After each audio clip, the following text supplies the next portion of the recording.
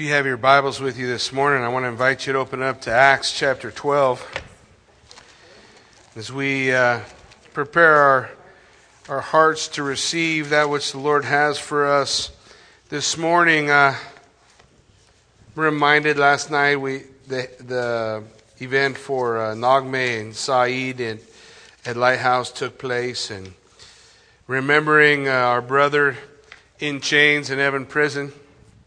Also, considering all the things that are going on within our body, seems like the Lord is calling us to prayer. It just happens to coincide somewhat with the National Day of Prayer.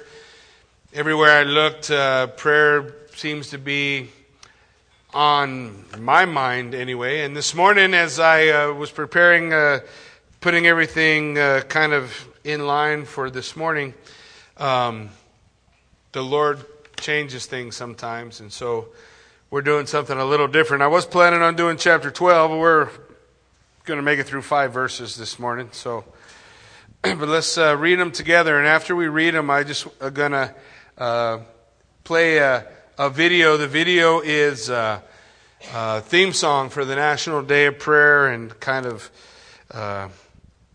encapsulates a lot of what we're going to be talking about this morning. It says, chapter 12, Acts, verse 1, Now, about that time, Herod the king stretched out his hand to harass some of the church. And he killed James, the brother of John, with the sword.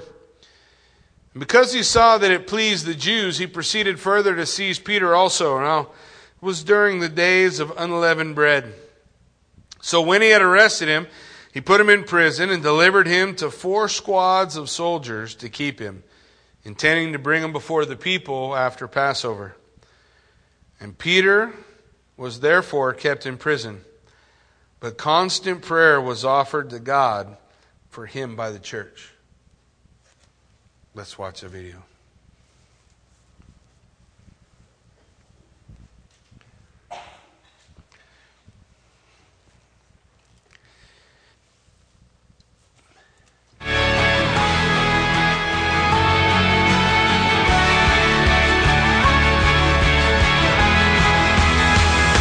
Bow my head to pray.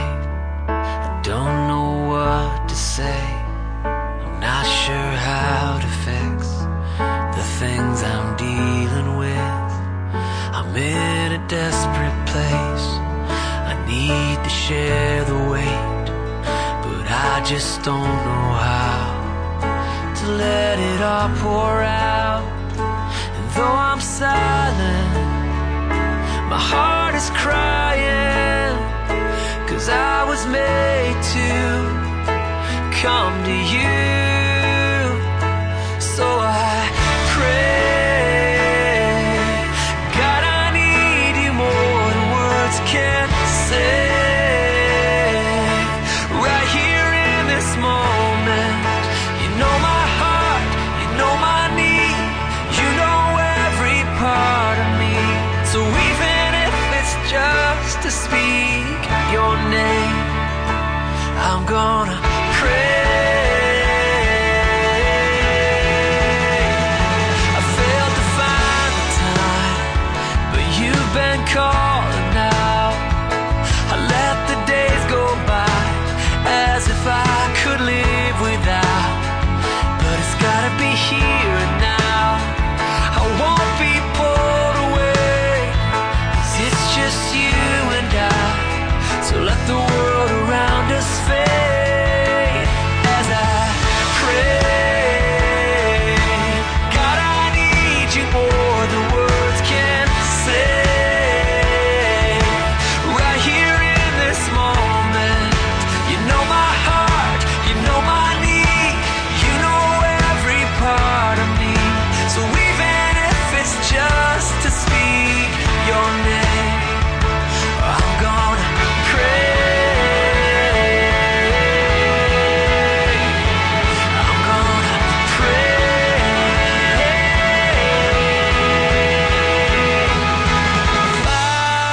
Father, I'm in a desperate place. Father, I know you can bear the weight. Father, in your arms as I speak your name. I lift my hands and pray. I lift my hands and pray.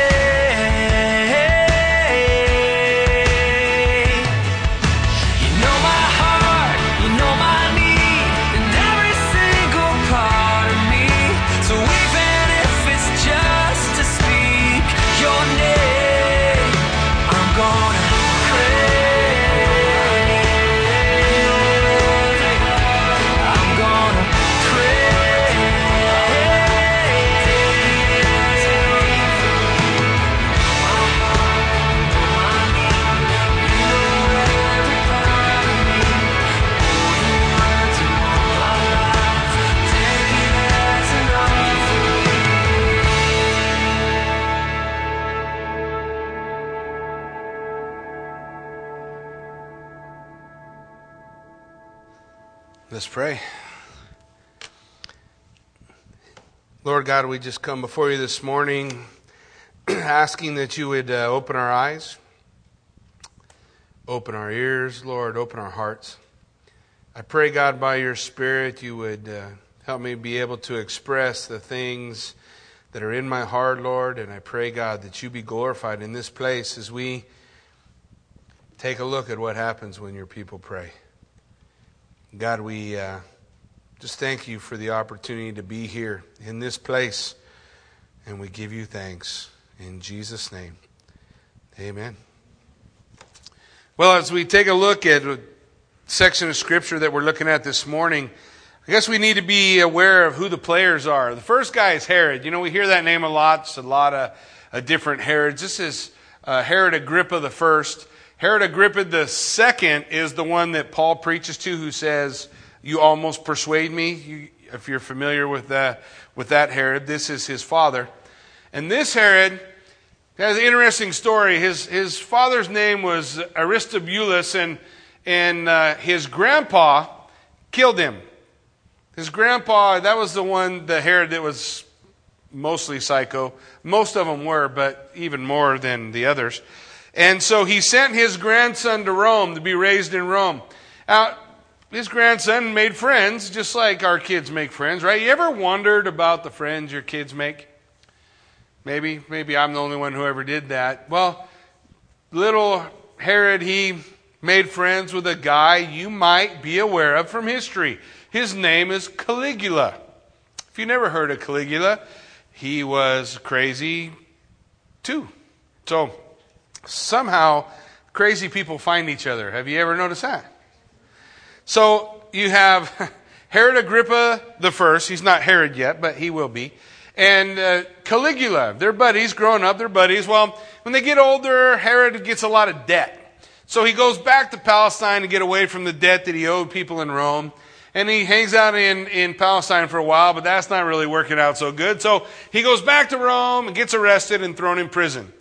Hits his low point, you know, the low point for Herod. He's in prison, in chains. Tiberius is Caesar at that time. Oh, but then he dies, and Caligula becomes emperor. He becomes Caesar. That's never a bad thing if your childhood buddy has become the ruler of the world, right? So Caligula takes him out of prison, gives him, rather than iron chains or fetters to hold him in prison, he gives him gold chains weighing more than the iron chains did. And he begins to give to him Palestine. What happens is, you remember how Pilate was like a tetrarch or a ruler, an overseer of the area of Judea? Well, they stopped doing that in Rome, and they started just giving all that power to the Herods.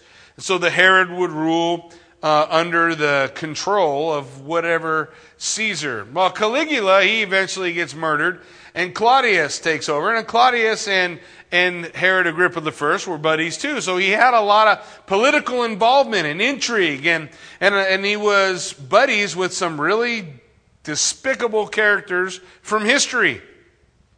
He was a politician's politician, so he always liked to do whatever made everybody happy. If he could do something and make the majority of people happy, he was stoked about that. That meant that the people would follow his rule and things would go relatively well. So he was well loved in Israel. The people liked him. In fact, he found one way to gain popularity was to kill James. Well, James in the Bible, we see James, another player here on this board that we're studying this morning. James, we see, was always named with another fellow. You guys remember the other guy he's always named with? James and John. They were always with a third guy. You remember the third guy? Peter. Peter, James, and John. They were the inner circle for Jesus, right? Whenever Jesus did something where he went alone but he brought somebody with him, who did he bring?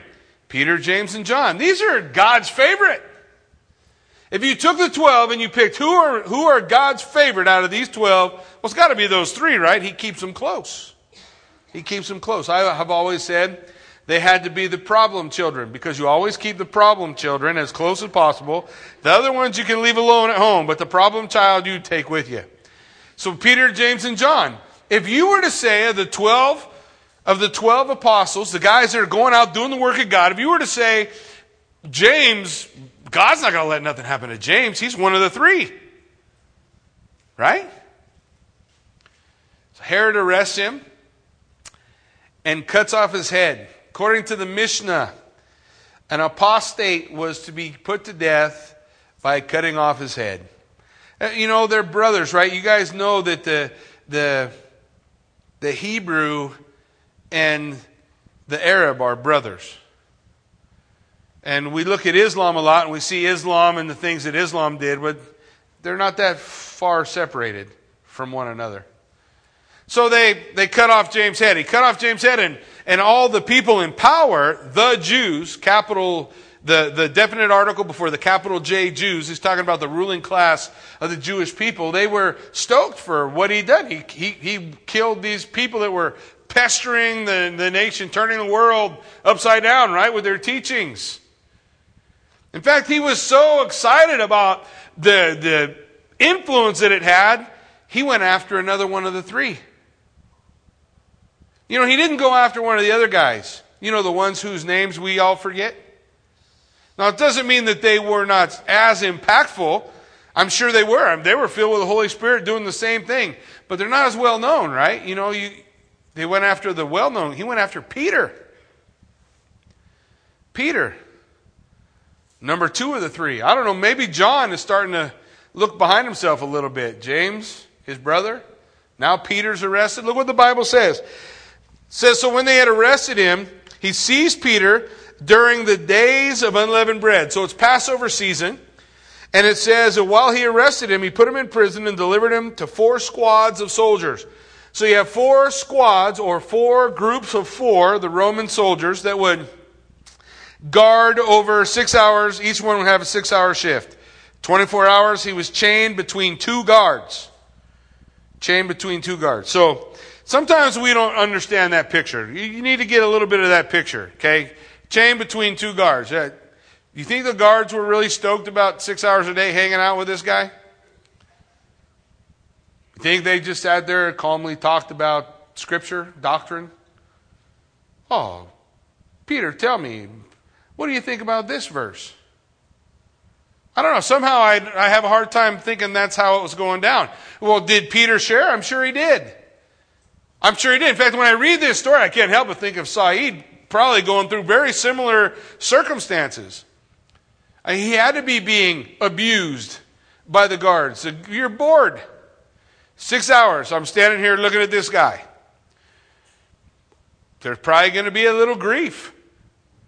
There Peter is, caught between these two, in a rock and a hard place, handled by a man who just killed James, one of the 3.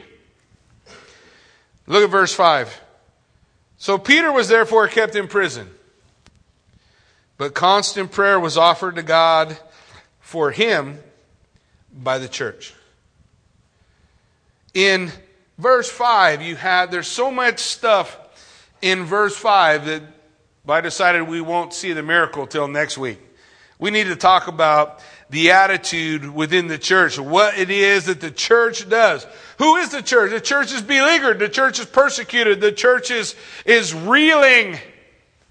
If you think the church wasn't praying when they took James, you're crazy. They took James. You think the church didn't pray? You think they just decided, we didn't pray when James got killed, so we better pray for Peter? No, they prayed. James died. One of the neat things that I see in this is that when Peter's taken, they haven't changed. They're still praying.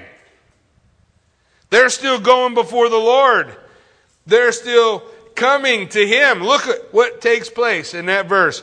Peter therefore kept in prison, but constant prayer was offered where? To God. They offered their prayer to God. The prayer filled with power must first be a prayer offered to God. Well, I don't know who you think I'm praying to, Jackie, but when I'm praying to God. I thought all prayers go to God. Well, I guess I need to break that down a little bit. What I mean there must be a conscious approach into the presence of God. And we don't do that. We don't do that. Sometimes. But for the most part, what happens when we pray is we go, okay, I got someplace to be, something to do, so I'm going to pray. So let's pray. We join hands. We gather. How many times have we done this before a trip? Oh, we're getting ready to take a trip. We got to be down in Boise for a concert. Let's circle up and pray. Circle up and pray. Everybody holds hands and pray. Lord, give us traveling mercies. Did we take time to consciously go into the presence of God? Did we even think about it? Did we even think about who we're praying to? Or we just say words? That becomes our habit, right? I think it's important just to take a minute. You guys just get what God hammers me with this morning, so sorry. I had something totally different planned until this morning.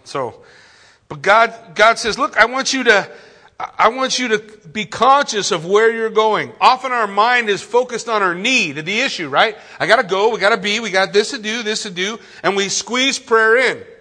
And prayer becomes this afterthought, this quick thing we do because that's what we are. We pray. And the reason it becomes an afterthought and the reason we don't put a lot of stock into it is because we really don't believe we're going to change anything by doing it. Well, if we did, we'd treat it different, right? If we did, our attitude would be different. And maybe part of it is because we're not really taking the time to think about who God is. Reminded of a song, actually, this morning. God does weird things in my life. I don't know. This morning I'm on my way, and I heard this song on the radio. We just live a couple miles away, so it just happened. Godowitz. It just happens to be on the radio, and while it's on the radio, I'm like, wow, that's like, I don't know about for you guys. Sometimes you hear a song and it just articulates, the thoughts that are going on in your head. It gives you words to what's happening in your heart. Well, it's a Mercy Me song. It's called You Are I Am. And I've heard it 10,000 times, but this morning I was just, kind of chewing on prayer and the concept of prayer. And so some lyrics jumped out at me. And I just want to share you because I think sometimes this is our heart in prayer. In the beginning of the song, he says, I've been the one to shake with fear and wonder if you're even here. Sometimes that's how I go to God. I'm afraid about what's going to happen. I'm focused on, what's inside of me and my fear. And I don't want to get the idea, well, what am I supposed to do? Then I'll pretend that that's not happening. No, that's dumb. Okay? You cannot pretend that you're not afraid when you're talking to God. God's not going, oh, well, you had me fooled. I never knew. No, God knows what's going on inside of you. Who you need to be honest with is yourself. I've got to be honest with me that this is what's going on. I think this is part of thinking about who I'm talking to, thinking about who God is. The next line in the song goes, I've been the one to doubt your love, and I've told myself you're not enough. And that comes from maybe praying about something that we really wanted to see God do. and it went different. I doubt there's anybody in here who hasn't prayed for someone who was sick and dying who God took anyway. And we think, well, what was the point? Why did I bother praying in the first place? What was that all about? God's just going to do what God's going to do, so why pray? He's going to move. God is sovereign. He's in control. What part, if any, do I have to play in any of that? And those doubts come up within us, and we begin to despise the one thing God's given us that enables us to really affect the world around us. See, we think we can affect the world around us by the power of our flesh, and our flesh is not ever going to accomplish anything good. The one thing that we can use, we begin to despise. Well, in some ways, it's kind of harsh, but we become like a spoiled child who's asked for something that they didn't get, and so I'm not going to ask you anymore. We can begin to develop that attitude, but I think part of making a prayer unto God is considering who God is and what's in my heart when I'm coming before Him. Or we just pretend that everything's okay, like we get so used to pretending. Don't we get used to pretending? Come on, I see you guys drive into church. We said that before, right? You know how me and Kathy get over it? This is how we get over it. I get up at 3 a.m. and I leave before anybody is moving in the house. Guaranteed, I will never have a fight on Sunday morning. Sunday afternoon, I can't make any promises there.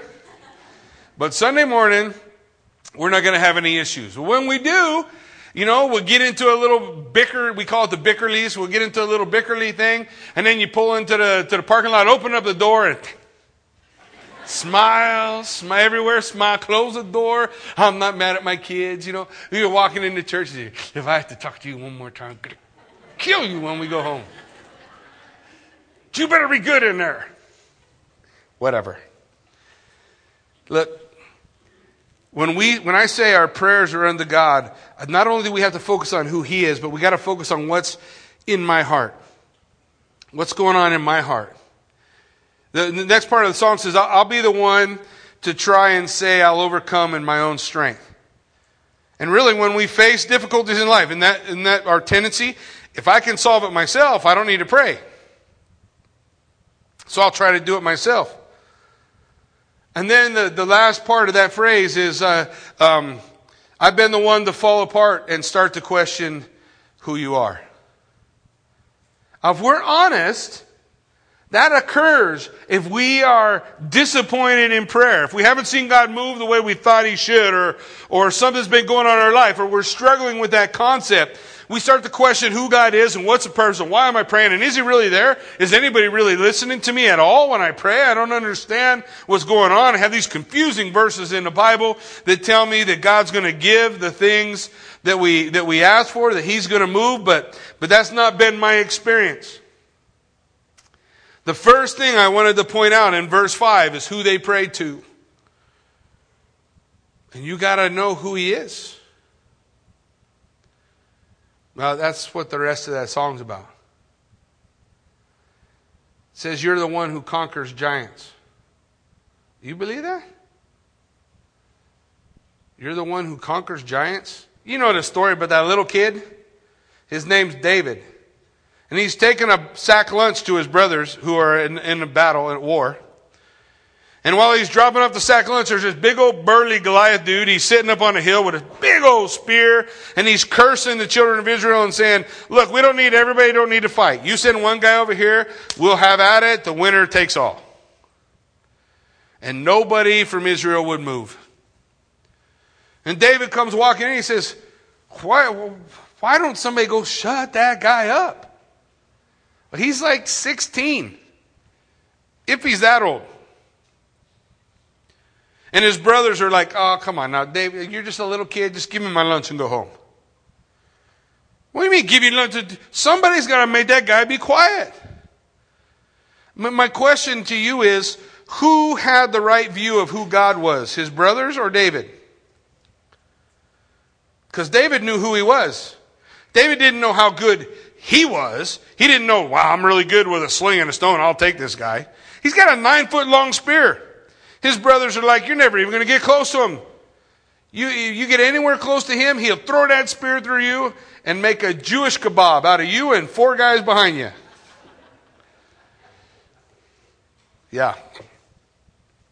But David knew who his God was. David knew. So, he wasn't afraid. Do you know who your God is? He's the one who conquers giants. I love the story because the Bible says Goliath looked at him and said, what am I, a dog? You sent a little kid out to me? And he reached over and grabs his spear and stands up, and David started running at him. A little kid with a sling and a stone. We know the rest of the story, right? He's the one who conquers giants. He's the one who calls out kings. Who called David out? Who brought David as a little shepherd and made him king? That's what God does. He knows what's inside of us before we even know what's inside of us. You ever heard of that fella Gideon? Oh, mighty man of valor, hiding in a hole from anybody who might see you. You and I walking by wouldn't have said, hey, there's a man of valor, but God knew. He knew before Gideon knew. See, God's the one who calls out kings. You shut the mouths of lions. Oh, that other teenager. A lot of teenagers in this song. What other teenager? His name was Daniel. Daniel was roughly 16, 15 when he's taken into Babylon. Yeah? Well, this is later on in his life. Now he's an older fella, and he's told not to pray. He can only pray to the king. And Daniel's like, well, I'm praying. I pray. Sorry if you don't like it. So they throw him in a den of lions. Daniel knew who his God was, right? He's the one who shuts the mouths of lions. Do you know who your God is? Because most of us, when we pray to a God who has no power, no juice, no strength, won't deliver. That's the God we're praying to. And that God won't answer a single prayer. Do you know who you're praying to? Song goes on to say, you tell the dead to breathe. I'm sure Mary and Martha, standing there 4 days after they buried their brother, they're thinking, you know, Jesus, why you show up now? 4 days late, he's been in the ground, he stinketh. Jesus said, I am the resurrection and the life. He who believes in me, though he were dead, yet shall he live. You believe this? Is your God the God who tells the dead to breathe? Because shortly after that, Jesus said just a couple words, right? Lazarus, come forth. And he come out of the grave. Is that your God? Song goes on to say, you're the one who walks through fire. You remember them 3 young people again, Shadrach, Meshach, and Abednego? Rack, Shack, and Benny in VeggieTales. In case you're more familiar with VeggieTales. If you're wondering about their Hebrew names, it's Hananiah, Azariah, and Mishael. And they're told by Nebuchadnezzar, bow before this statue of my awesomeness. And so they say, no, we won't bow. Nebuchadnezzar says, look, if you don't bow before the statue, I'll throw you in the fire. Yeah, king, live forever. We're not bowing to your statue. I'm going to ask you one more time. And if you don't bow this time, I'm really going to throw you in the fire. Nobody, the king said, can save you from my hands. You remember what they said? Our God is able to save us from your hands, O king, live forever. That was a nice way of saying you're in charge. Our God's able to save us from your hands, but even if he doesn't, we're not bowing to your dumb statue. The king got so mad, he heats up the fire 7 times hotter. That's a way of saying he got it so hot, it's stupid hot. What do I mean by stupid hot? It killed the guys who were throwing Shadrach, Meshach, and Abednego in the fire. I've often wondered when I get that, the Bible says that the people who were going to go throw them in the fire died because it was so hot. Well, who put them in? Guess they just walked in. The Bible says a guy come to Nebuchadnezzar and they said, yeah, we put those guys in the fire. You did? Yeah. What are they doing? Just walking around. They're doing what? Hey, they're just walking around. Yeah, and there's another guy in there now. He looks like the Son of God. Oh, maybe we should have those guys come out. He's the God who walks through fire. Is that your God? Is that the God that you're praying to? Or is the God that you're praying to weak? Not able? It's important to know who you're praying to. Last part of the song says, you take the orphan's hand. You are the one Messiah. You are I am. There's a lot in that. That the concept, you are I am, means you are the becoming one. You're everything I need. Is that the one you're praying to? Is that the God you're praying to? Because it matters. If it's just the God of the second thought, then you're praying to the wrong guy. The God of the second thought, he's not real. He don't even hear you. If it's the God of the afterthought, that he's not real either. Do you know who you're praying to? It matters. They made their prayers unto God. They were aware of who they were talking to. They believed that God was listening to them and ready to grant their request. The church came together. The prayer of power must first be given unto God. The God. The prayer of power must also be a passionate prayer. Oh, did you see that in verse 5? In your Bible, maybe it says, but constant prayer was being offered. Maybe your Bible says fervent. Your Bible might say passionate. It may say a number of other things. The word is ektenes. Ektenes is a picture. It's a word picture. It means to reach out for something you can't quite touch. It's stretching with all your might. Just that you might be able to touch it. You might be able to lay a hold of it. The idea is to be impassioned with receiving what it is you're asking for. You ever reached out for something like that? Just impassioned before the Lord. Your prayer is impassioned to reach out for Him, to desire to see God move in this way, because we have at least 2 examples in the Bible that we're going to look at. So hold your place here and go to Luke. You're going to turn to the left to come to Luke. Luke chapter 22. Luke chapter 22, exact same word used in this prayer. Luke 22:44. And being in agony, he prayed more earnestly. Then his sweat became like great drops of blood falling down to the ground. Do you know who they're talking about? The place is called the Garden of Gethsemane. Gethsemane. The person is Jesus Christ. He's praying before the cross, and he's moved with passion. And he's praying earnest. That's God. That's God in the flesh, headed to the cross. And he's given to you and I a picture of impassioned prayer. Reaching out for that thing that you want to lay hold of. What was it that he was praying? If there be any other way, let this cup pass from me. Nevertheless, not my will, your will be done.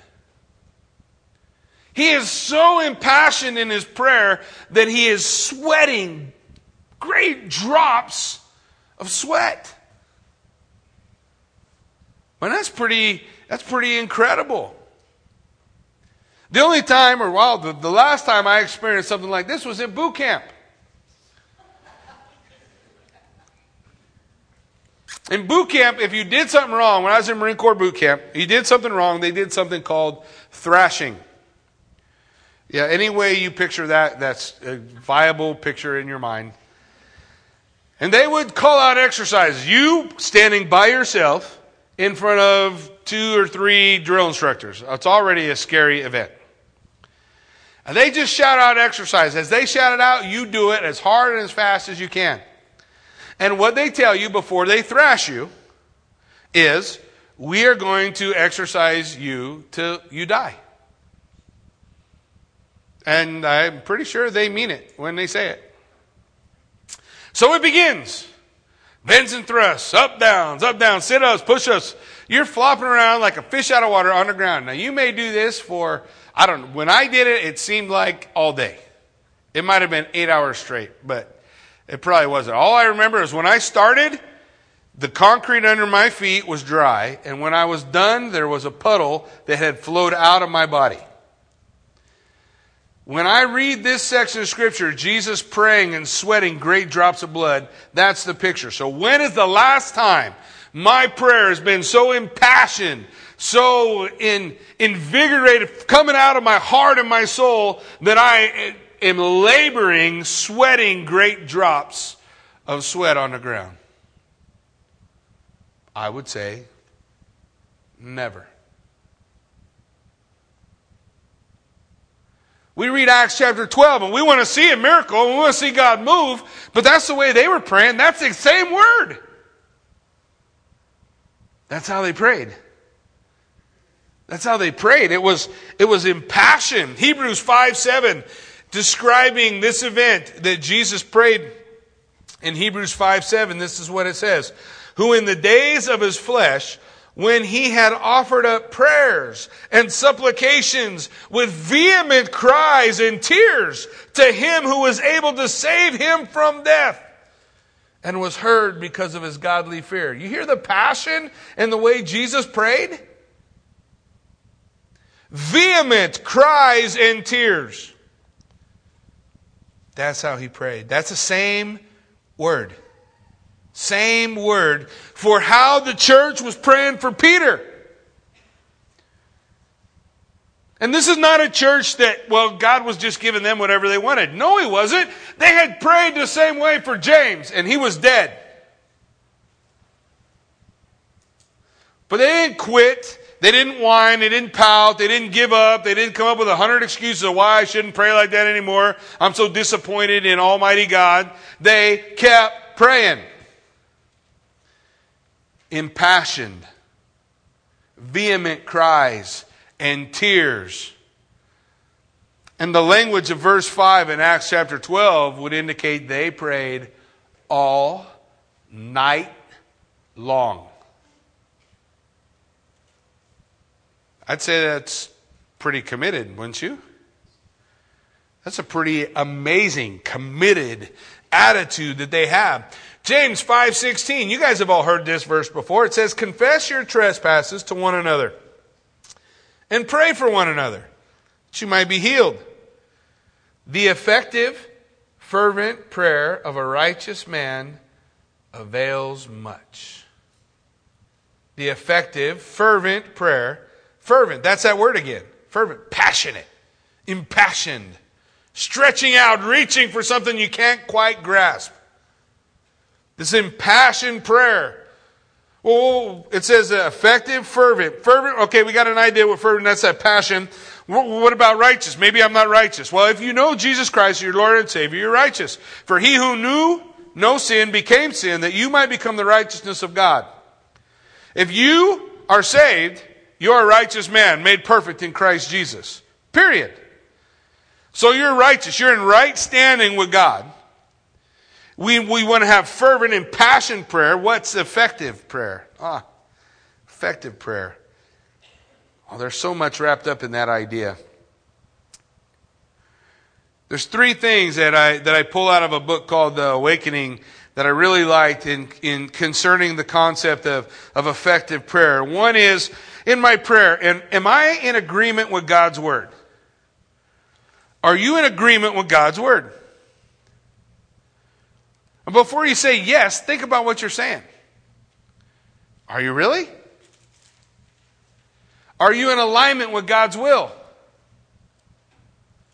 Well, that gets a little trickier because usually when we start talking about God's will, people say, I wish I knew what God's will for me was. Well, let me give you a clue. The book on your lap contains God's will. Are you in agreement with it? And are you in alignment with it? And are you prepared for your assignment? Agreement, alignment, assignment. Well, I'm going to give you an example. Am I in agreement with what God's Word is saying? Am I in agreement with what it says?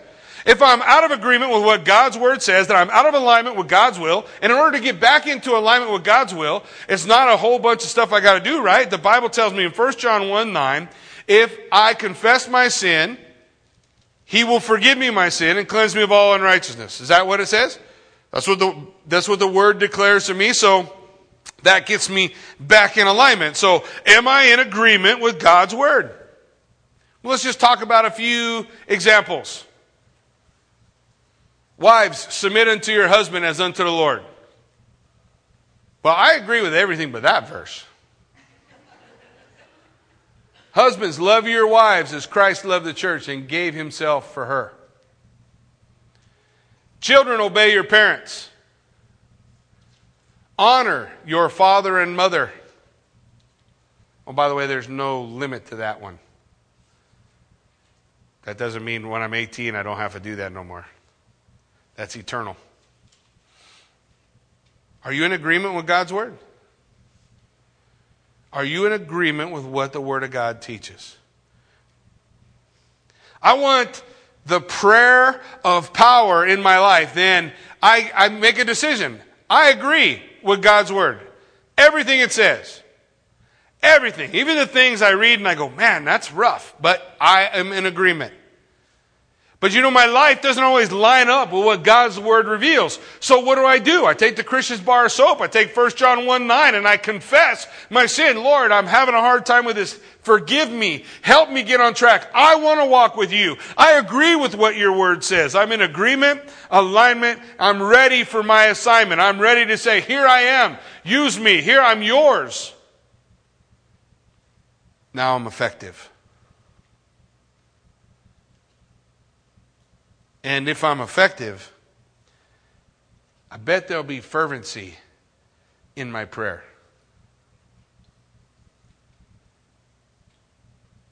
In agreement, in alignment, prepared for the assignment that God's going to give me, impassioned in prayer, ready to do what God has. But see, the prayer of power knows who we're praying to. And the prayer of power is fervent and impassioned. And the prayer of power is willing to contend. Man, sometimes we make it through those first two, but the third one we won't make it past. You willing to contend? But let's talk a little bit about what that means. Turn in your Bibles to Luke chapter 11, verse 5. We're going to read a couple stories in the Gospel of Luke. And we'll wrap it up in Romans. And then maybe I'll wrap it up altogether. Luke chapter 11, beginning at verse 5. Jesus, words in red, speaking. He said to them, which of you shall have a friend and go to him at midnight and say to him, friend, lend me 3 loaves. A friend of mine has come to me on his journey, and I don't have anything to set before him. And he will answer from within and say, do not trouble me, the door's shut, my kids are in bed, I cannot rise and give it to you. I say to you, though he will not rise and give to him because he is his friend, yet because of his persistence, he will rise and give him as many as he needs. Do you know what that means? Picture, guy banging on a door. Hey, I had a buddy just drop off. I don't have no bread. Can I borrow some bread? Dude, I just went to bed. My kids are in bed. I'm not getting out of bed. Sorry. No. But he don't stop. No. Hey, really, I need some bread. Look, you and me won't be friends no more if you keep banging on my door. You can't have no bread. I'm in bed. No, I'm serious. I really need some bread, man. Can you give me some bread? How many times, by the third time of yelling, I'm getting up and going to the door. I might yell at the door, but I am no longer in bed. Jesus said, because of his persistence, he wouldn't get up and give it to them because they're friends, but he bugged them so much he got up. So, Jackie, are you saying we bug God, he gets irritated at us, and then he'll do what we're asking him? No. Think about it for a minute. He's saying, if your friend gets irritated with you when you pester him, but eventually gives you what you're asking for, how much more will God who loves you do that for you? No. Well, look at the end of that, what he says. He says in verse 9, so I say to you, ask, and it will be given to you. Seek, and you will find. Knock, and it will be open to you. For everyone who asks receives. And he who seeks finds, and to him who knocks it will be open. What's he asking for? He's asking for you to persist, endure, keep asking. You know, I have so much faith, I only need to pray once. Oh, I got another story for you. Turn a couple pages to Luke 18. Luke 18. When Jesus is talking about faith and how faith is expressed and how God sees faith in our life, he tells them a parable. Luke 18, verse 1. So he spoke a parable to them that men always ought to pray and not lose heart. How often should men pray? Always. So what did Paul say? Pray how? Without ceasing. Pray always. Never stop praying. Always praying. Pray, pray. Is that the way you would describe your prayer life? Well, listen to what he said. He taught a parable to them. Verse 2. There was in a certain city a judge who did not fear God nor regard man. Now there was a widow in that city, and she came to him saying, get justice for me from my adversary. And he would not for a while. But afterward he said within himself, though I do not fear God nor regard man, yet this widow troubles me. So I will avenge her, lest by her continual coming to me she weary me. So Jackie, what are you saying? God said, like this widow pestering the judge until he finally does what she wants? This wicked and horrible judge who doesn't fear God nor man, hates everybody, but this widow has driven him to the point that he's willing to concede just so he can get her to be quiet. Are you saying that's how God looks at our prayers? No. Are you not listening? Listen. If an evil judge would react this way, how much better would a holy, loving, just God respond? If an evil man will respond to persistence, how much more will God, you know, the God you know, the one who takes down giants, walks through fire, closes the mouths of lions. We went through that already. Well, look what Jesus said. Verse 6, hear what this unjust judge said. And shall God not avenge his own elect who cry out day and night to him, though he bears long with them? You hear this mean, rotten guy respond, don't you think God is better than him? And if God is kinder and more just and more loving than this guy, don't you think he'll respond? Even though he bears long with them, even though he's waiting for just the right time? Look what it says. I tell you, he will avenge them speedily. Nevertheless, when the Son of Man comes, will he really find faith on the earth? Do you hear what Jesus just did?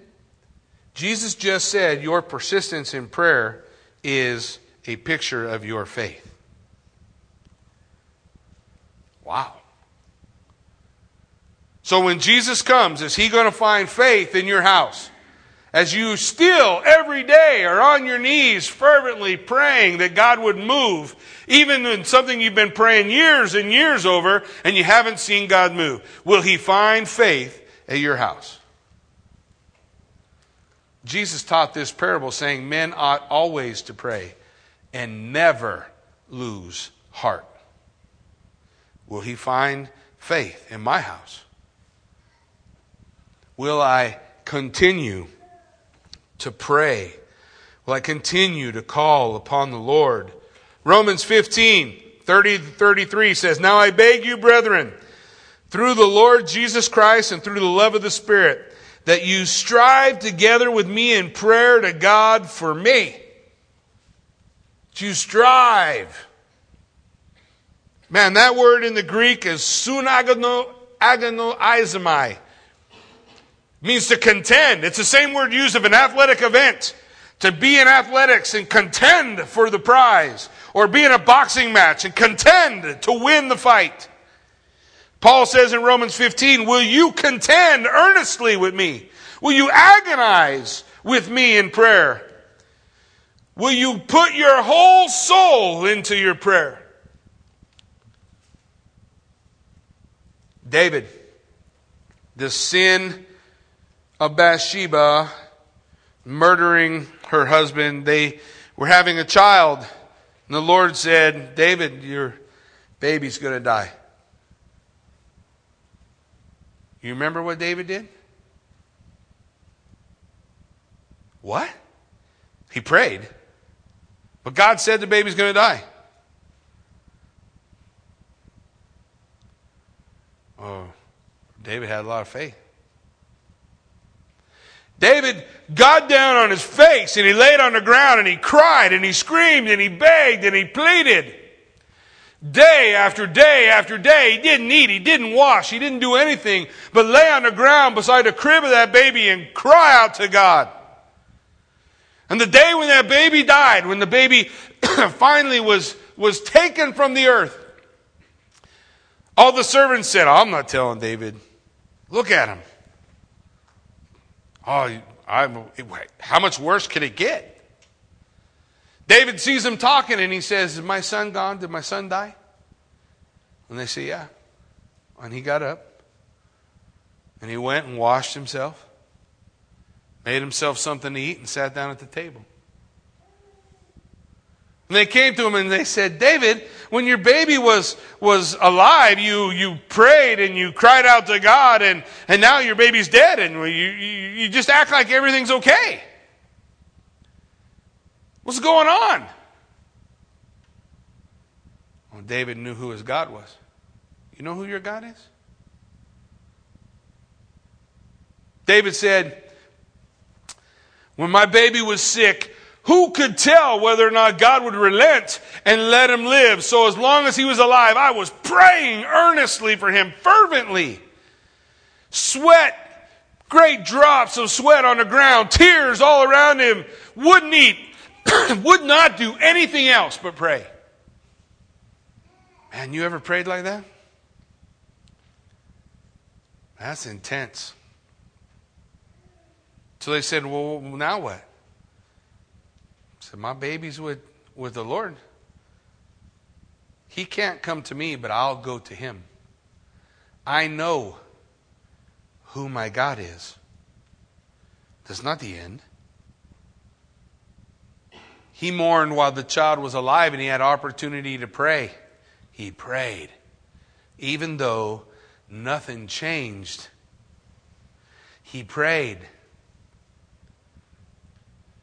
And Jesus said, when the Son of Man comes, will I find faith on the earth? You reach out to God with that attitude, contending earnestly, agonizing for God to move. Will you put your whole heart and your whole soul and everything that is within you, will you pour it all out for God? Because if we won't put all our heart into it,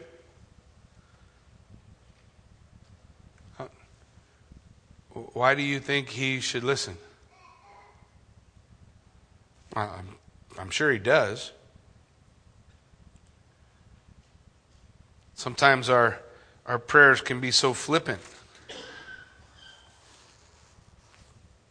And this, the idea of contending, well, that's where the fast comes in.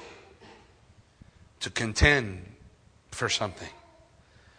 David was so focused on praying for the baby, he didn't eat, he didn't drink, he didn't wash, he did nothing. He just prayed. Daniel 9, Verse 3, Daniel, as he's seeking the Lord, it says, "Then I set my face toward the Lord God to make request by prayer and supplication with fasting." Jackie, that's the Old Testament. We live in the New Testament. Oh, you're right. Acts 13, verse 2. "So they ministered to the Lord and fasted. And the Holy Spirit said, 'Now separate unto me Paul and Barnabas.'" Well, Acts 14:23. "So when they had appointed elders in every church and prayed with fasting, they commended them to the Lord, in whom they had believed."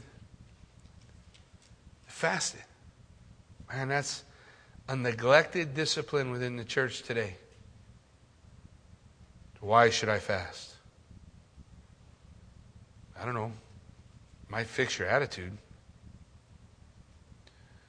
I don't have a bad attitude. Well, then why don't you want to fast? Oh, why should I?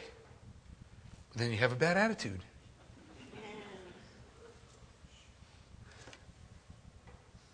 I did a fast. I've shared with you guys before. I did a fast based on the book called The Awakening. So I'd encourage you guys, if you're interested at all in figuring out something about the lost discipline of the fast, I encourage you to pick up the book. It's by Stovall Weems.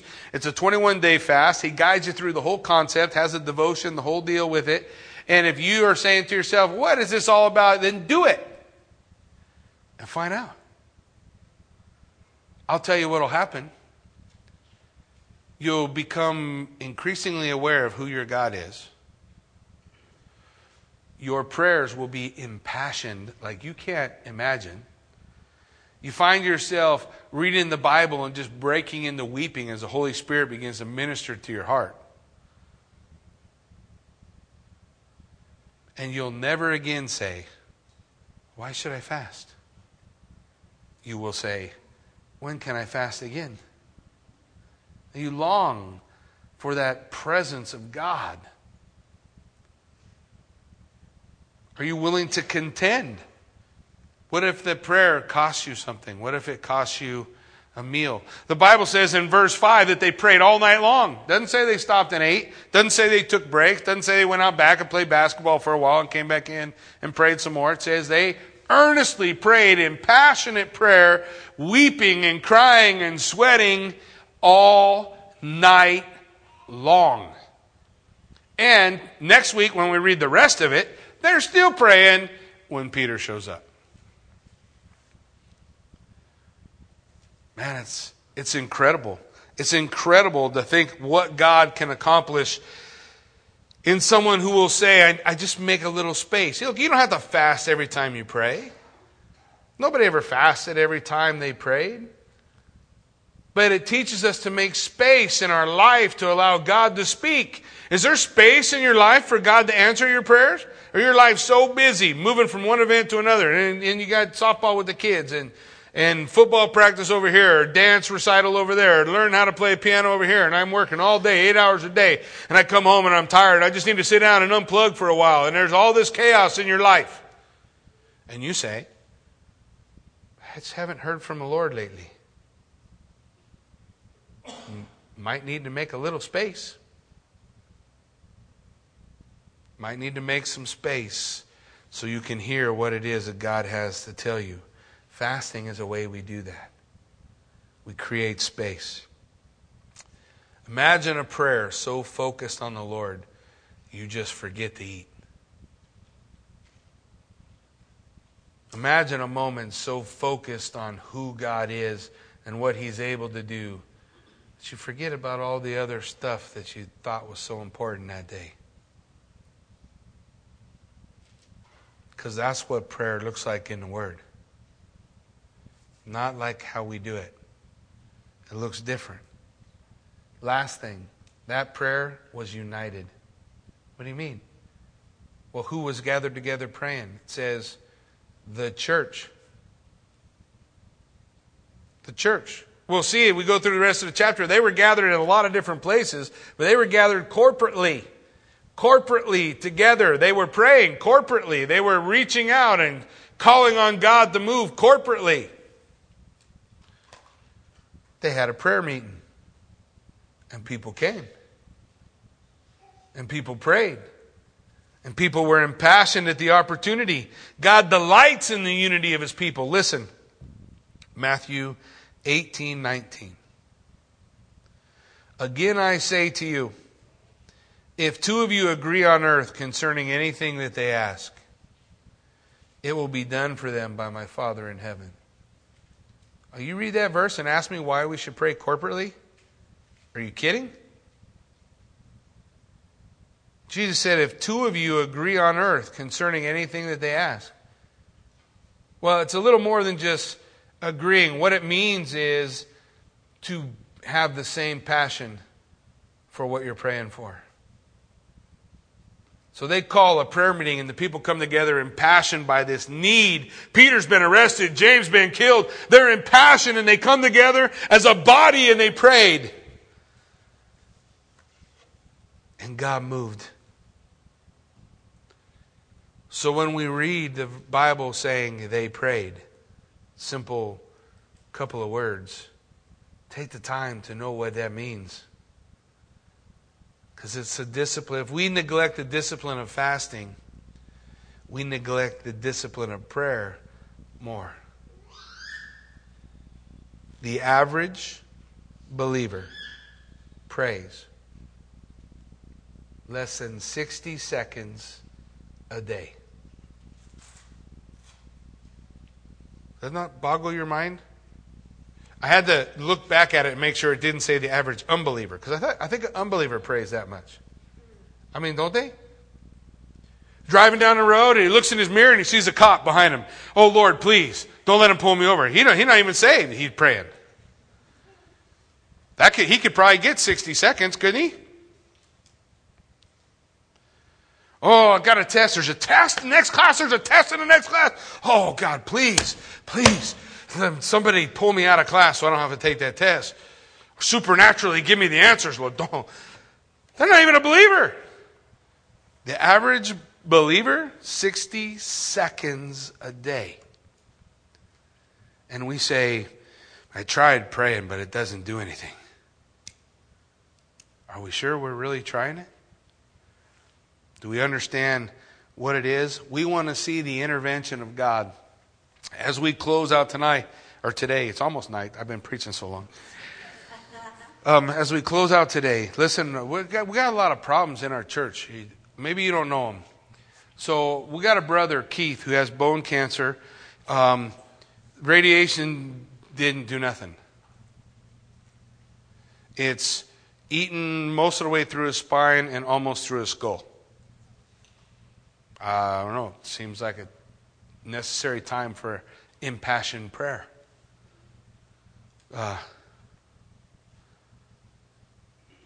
Mark Fry's got a brother with the same exact cancer, and he's not going to make it, and he's not a believer. Man, that's seems like perfect time for impassioned prayer. The Rice is a couple who come here. They were at last service. They were going to go to the marriage retreat, but couldn't go because their daughter had some pain in her leg, and so they took her to the doctor. Oh, they think she has the same cancer. She's 11. They're not sure yet. Sounds like a perfect time for impassioned prayer. I haven't even begun to mention the rest of the needs within the church, and my brother Saeed in Evin prison in Iraq, or Iran, or wherever, Ira. Seems like a perfect time for impassioned prayer, but God's people don't pray. Why? Then if we'll search our heart, it'll be one of those things. Do you know who God is? You forget what He does. Are you willing to be passionate? Is there something in that? Any of those things fill you with passion to pray? I bet if it was your 11-year-old, it would. Are you willing to contend? It might cost you something.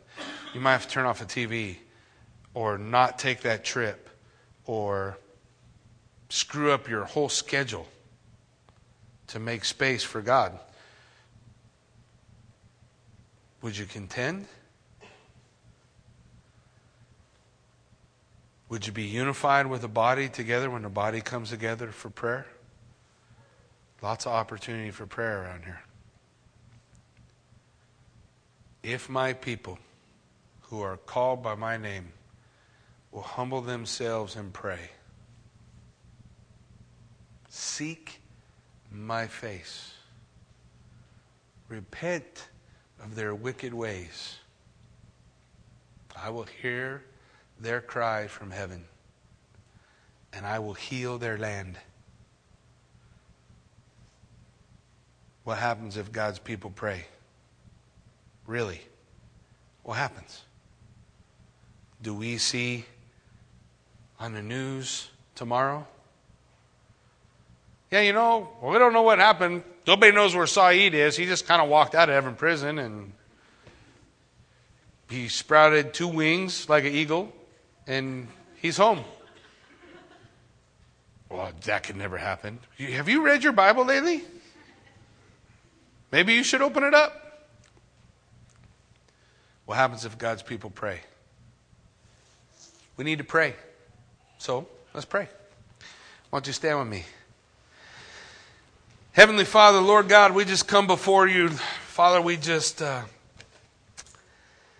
I just pray by your Spirit, Lord, you would move us to just grab a hold of the concept of what prayer looks like and what we've made it. Forgive us, God, that we don't even take the time to think about who we're praying to before we just throw it up. I can't even say how many times I've done that. Forgive me for not giving time and just being still and waiting until I could find myself in your presence, just meditating on who you are and what you do and having the right outlook in my mind when I enter into your throne of grace. Forgive me that my prayers are empty and hollow and lacking passion. And help me to grab a hold of the passionate prayer that says, my brother is in the hospital and he's going to die. And he's got a family that loves him. I love him.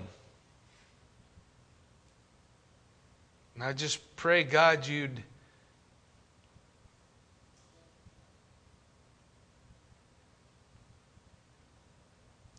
hear our persistent prayers and you would heal him. I pray for this 11-year-old girl, and I thank you that she's braver than most of us right now. She's just ready to see what the doctors are going to say and what's going to happen. And maybe part of her bravado is not knowing, not understanding what's before her, but we understand. And oh, Lord, give us passion to pray for her. You heal her, God. Pray for Mark's brother. He doesn't know you. He's wrapped up in a cult and he's closed off totally to the gospel, God. But man, when this cancer takes him, he goes to an existence apart from you. God, just send someone who can break through. May your Spirit prepare his heart. Save him, God.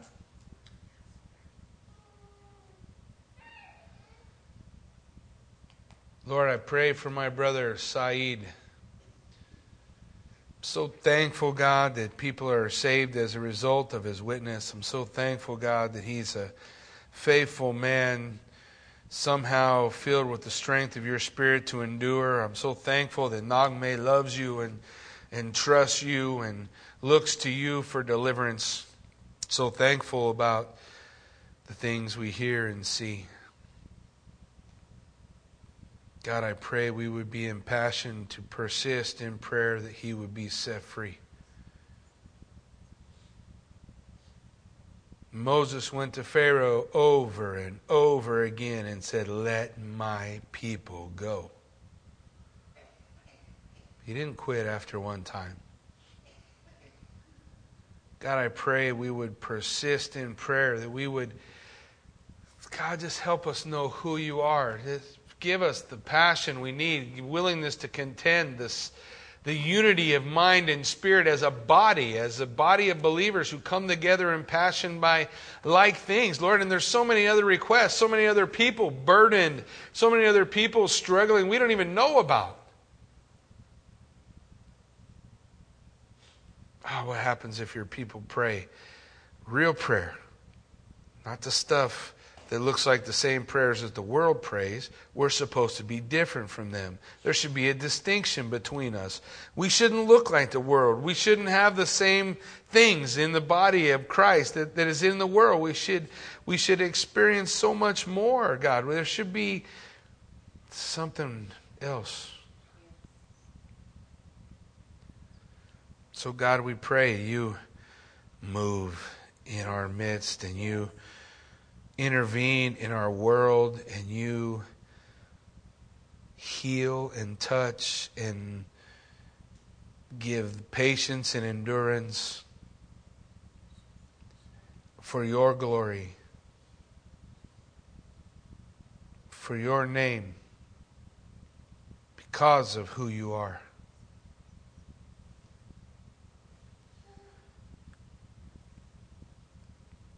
So God, move.